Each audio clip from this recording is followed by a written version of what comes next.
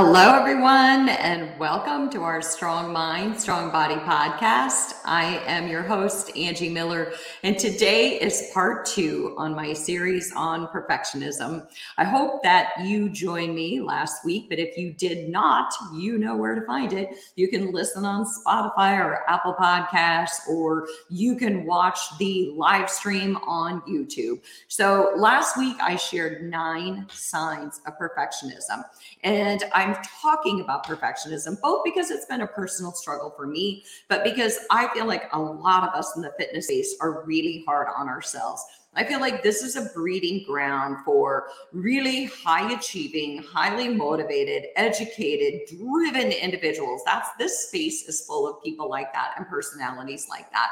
And it can mean that we put a lot of these heightened expectations on ourselves to achieve, overachieve, and then some. And that can be really hard on our self-esteem. So, last week I asked you, do you struggle to believe that your accomplishments are good enough? Are you hard on yourself? Do you agonize over decisions and worry about making mistakes? Do you procrastinate on big projects? Do you run your decisions over and over again in your head, or your words or your actions, and replay them like a bad, scary movie that you can't get rid of? Do you work and rework projects? Are you highly critical of yourself and everything you do? If you do, you might struggle with perfectionism. And it's really, again, not at all uncommon in this space. Here's the thing. We can be really, really amazing at helping others, but it doesn't mean, we can still walk the walk and talk the talk, but it doesn't mean we are going to epitomize the perfection of health and wellness, because I don't even know what that is. In other words, we don't get a hall pass from struggling with our diet, struggling with everything that our body needs, struggling with sleep, struggling in our relationships, whatever it might be. We don't get a hall pass just because we work in the health and fitness space. And I think that sometimes we think that the society expects us to live these perfect lives and make all these perfect decisions, but really that's just not feasible, because we are all humans and we live the human experience. So we are not immune to struggle, even when we walk in that space. So I'm going to review first the 9 signs of perfectionism that I shared last week, but I would really encourage you to review that podcast. Okay. So number 1, perfectionists tend to focus on avoiding failure. So they will often not just stay in their lane. They will close the doors, lock up the house, and not get uncomfortable. They don't want to go into uncharted territory because they are so afraid of failure. Fear is the bottom driver of perfectionism. It's not about striving to achieve and do better. It's about fear of failure. So number 2, perfectionists focus on what's wrong versus what's right. So they focus on what's not working versus what is working. Perfectionists, number 3, set unrealistic goals. Number 4, perfectionists fear making mistakes, and it is a huge fear for them. That's, again, why they stay in their lane and they don't step out of their comfort zone, because their fear of making mistakes is so overwhelming. Number 5, perfectionists procrastinate because they are so afraid of, it's so daunting to start a project when you feel like you have to be perfect, that it's too easy to just be like, I'll do that later, because it's kind of a buzzkill of motivation to think you have to be perfect at something. Number 6, perfectionists dismiss compliments and they tend to undermine their achievements. Number 7, perfectionists will go to great lengths to hide their perceived flaws. So they really have a hard time being vulnerable. They have a hard time asking for help. They have a hard time admitting they don't have it all together all the time. They want everyone to believe they do. Number 8, they fear rejection. And number 9, they engage in harsh self-assessment. So again, they just can't live up to their own heightened expectations. So you might have heard yourself in there, or you might be wondering, I think I need a little bit more information. Refer back to that podcast and I go into a deep dive of what I mean by those 9 tendencies. And maybe you recognize someone you know, and it'll help you have greater empathy and compassion to help them through that period or help them through that experience. And then today, I'm going to share 5 ways to help us overcome perfectionism. And remember, I talked about in my previous podcast that perfectionism and imposter syndrome are highly related. Feeling like you don't belong in a space, like, what if somebody figures out I don't know what I'm doing? That's highly linked to perfectionism and these heightened expectations. But there's also a lot of research to support that perfectionism is linked to depressive symptoms. Because when you're super critical of yourself, it can lead to these feelings. You live in this space of not being able to live up to your own expectations, and you start to feel kind of down. So it really does beg to pay attention to what is perfectionism and how can I overcome it? Because I don't want it to become debilitating. So number one, so again, I'm Angie Miller. I am talking about perfectionism, and I'm going to lead you into a 5-step journey on how to overcome it. Are you ready? So number one, focus on the first step, not the final product. So remember when I said perfectionists procrastinate out of fear of failure, right? So they don't want to start on a project because they think they have to get it all right. They have to be perfect. So the struggle to start on that project or study for that exam or engage in something new, for them, like joining a gym or applying for a new job, or maybe for you, it's getting that new CES certification or learning anything outside of their wheelhouse is the nemesis of the perfectionist, because just getting started feels so daunting. A perfectionist might think, well, if I join the gym, then I have to lose X amount of weight. If I do this project, it has to be perfect. But the truth is, when we stand at the bottom of a staircase and we look up, it always feels daunting. But really, it's about taking that first step. And then we know that that first step prepares us for the next step, and that prepares us for the next step. We can't just leap to the top, because the information and the knowledge and the courage that we gain with each step is what helps us to succeed when we get all the way to the top. So the goal would be to work on the project or study for the CES exam one small chip at a time, or one small step at a time. So maybe it's 1 hour. Maybe you say, I'm going to start studying for that CES exam 1 hour a day, 3 out of 7 days a week. You make it really palatable, really achievable, something not too overwhelming. Because again, if our goals are achievable, we don't feel overwhelmed by them. The goal is to break them into smaller chunks and recognize, again, that every step gets us closer to the finish. So instead of focusing on the final product, just focus on that first step. How can I today take that first step? Number two, set a deadline. So perfectionists, they're never ready. It's never good enough. They're never going to finish reworking that article. They're never going to finish rewriting or writing that program unless they have a deadline, unless they have a client coming in an hour, or unless that article was due 2 hours ago. Lorne Michaels, the longtime producer of Saturday Night Live, once said, the show doesn't go on at 11:30 because it's ready. It goes on because it's 11:30. In other words, we can't wait until everything is perfect. We just have to go for it. Step out of our comfort zone and do the best we can, show up the best we can, and hope for the best. So we all do better with deadlines. We know that. So if we turn whatever it is that we have into a timeline, then we're more likely to succeed.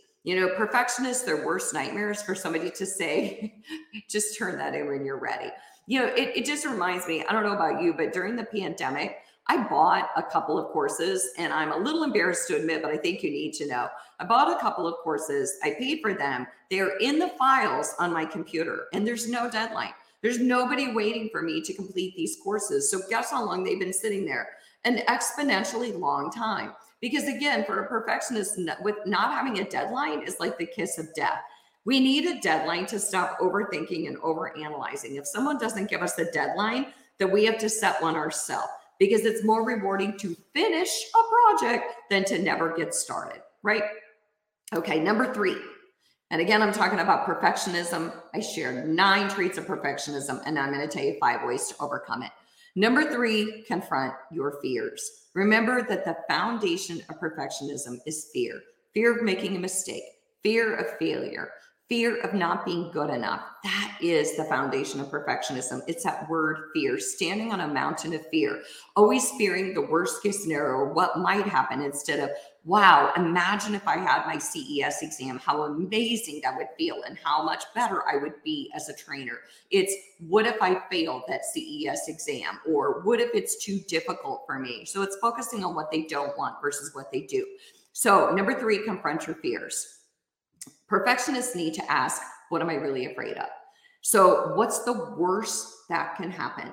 So if it's the CES exam, then, you could call your worst fear. Okay, what's the worst that could happen? I failed the exam. Okay, so we take it again. I know that never feels good, but you know what? It sure feels better to retake it and pass it than to run away from it and say, I failed and I'm not going to do it. That's a horrible feeling. So we take away fear's power when we call its bluff. Worst case scenario usually isn't as tragic as our mind makes it out to be. I always play worst case scenario with my clients. I play that with my clients in mental health and my clients in fitness, because often worst case scenario is really something that's very fixable, and it's more about what we learned in the process that matters the most. Actually, taking the CES exam is a really good learning experience, and it really does set you up for success to retake the exam. Okay, number 4, turn mistakes into lessons. Perfectionists fear making mistakes, but mistakes are our greatest lessons in life. Go back over your life journey just for a few seconds and just reflect on a mistake that you made and ask yourself, what did you learn? How did you grow from that mistake? Because I know that all of us know about mistakes that we have made in our journey of life. And I know that all of us could probably safely say that we learned a lot through that mistake. And had we not put ourselves out there and tried or taken that risk, we never would have learned the way that we learned. So after we make a mistake and we're sensing it as this perceived failure, it's important to ask, did I actually set a reasonable goal? So let me give you an example. A perfectionist tends to procrastinate, right? So a perfectionist, instead of saying, I'm going to study an hour a day, 3 days a week for 12 weeks to get ready for the CES exam, a perfectionist is going to debilitate themselves in fear. They're going to wait till the week before. They're going to try to cram it all in, and then they're potentially going to fail the exam. Well, then they're going to come back and say, I failed it. I knew I wasn't cut out for that exam. But in actuality, it wasn't a realistic goal. They set themselves up for failure. So the important thing is to confront your fears, ask what the worst case scenario is, and then turn those mistakes into lessons. You know what? The lesson is, did I really set a reasonable goal, or did I set myself up for failure by trying to cram at the last minute? Or what if we ask ourselves, did I expect not to make any mistakes at all? And then we can ask, what did I learn? What did I learn? Well, I learned that I can't cram for an exam in a week. And I learned that I don't do well with last minute. And I learned that anxiety actually makes me perform poorly on tests. So cramming at the last minute drives my anxiety and leads to the result that I don't want. So then, when you make a mistake, just ask yourself, what did I learn? Was it a reasonable goal? Make a list of what you learned, how you grew, and recognize that mistakes are a powerful teacher, and they're the greatest teacher that sets us up for success the next time. All right, so let's move on. Number 5, all or nothing thinking. So again, I am talking about, shared the 9 signs of perfectionism, and now I'm talking about 5 ways to overcome perfectionism. So number 5, avoid all or nothing thinking. Perfectionists are famous for all or nothing. It's this way or it's this way. There's just no middle ground with those who have very fixed thinking. Because remember, I said perfectionism is kind of tied to imposter syndrome, but it's also tied to that fixed versus growth mindset. Being in that fixed mentality where things are a certain way or they're not. There's no middle ground there. It has to be perfect or it's not worth it. But what if it is? What if there's no such thing as perfection? So it is worth it. It's worth the risk. It's worth making mistakes. It's worth the learning and the growth. So it's the experiences that we had in our lives that were anything less than perfect that taught us so much about ourselves and the world around us. One way to challenge that all or nothing thinking is to realize that everything is a process, and process is the key word here. We don't only have to say yes to things that we are, quote, good at, and that will, do well along the way. We can say yes to things that make us uncomfortable, that are outside of our wheelhouse, recognizing that that's where the real growth is. The opportunity to learn about ourselves through all different types of activities and people and situations. So again, when I did a podcast on growth versus fixed mindset, I talked about that those with a growth mindset focus on the learning and they focus on the learning versus the outcome. So what you learned along the way. So they don't focus on, I need to lose 5 pounds. They focus on what they learned along the way about their body and how much more empowered their body felt as they lost those 5 pounds. Same thing with the CES exam. They're focusing on the process of studying, the process of engaging and interpreting information, the process of growing our mind and our body and being a better trainer versus, yes, I passed or no, I didn't. Okay.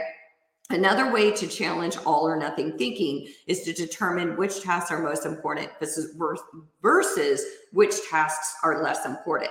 So on less important tasks, we can put forth less effort. So stay with me here and I'll tell you about this. So, see if the world falls apart if you don't fold your laundry perfectly. See if the world falls apart if you don't make your bed. That might be going too far because I do think we should all make our bed. But you know what? At the end of the day, everything is not a college entrance exam, right? So instead of all or nothing thinking, focus on the process. Try not to say yes to only things that you're going to be good at, but say yes to things that take you out of your wheelhouse so that you know that getting uncomfortable, that process, that journey that you're going to go on, there's going to be so much learning that's going to be at your disposal. Okay, so here's a review of those 5 ways to overcome perfectionism. Number 1, focus on the first step, not the final product. So just take that first step. It's not how to get to the top step. It is every step gets us ready for the next one and the next one and the next one, so that by the time we get to the top, we are prepared to succeed. Number 2, set a deadline. If someone doesn't give you a deadline, make up a deadline, because perfectionists need deadlines. Most of us need deadlines to succeed. Number 3, confront your fears. Call fears bluff. You know what? What's the worst that could happen? And even if that happens, how can I overcome? What will I learn and how will I grow? Number 4, turn mistakes into lessons. We all make mistakes. Mistakes are part of the human experience. It's not about the mistake itself. It's about how we move forward from the mistake. And number 5, avoid all or nothing thinking. It has to be perfect or it's not worth it. If we do that, we're always going to stay in our wheelhouse. We're never going to get uncomfortable and we're never going to grow exponentially.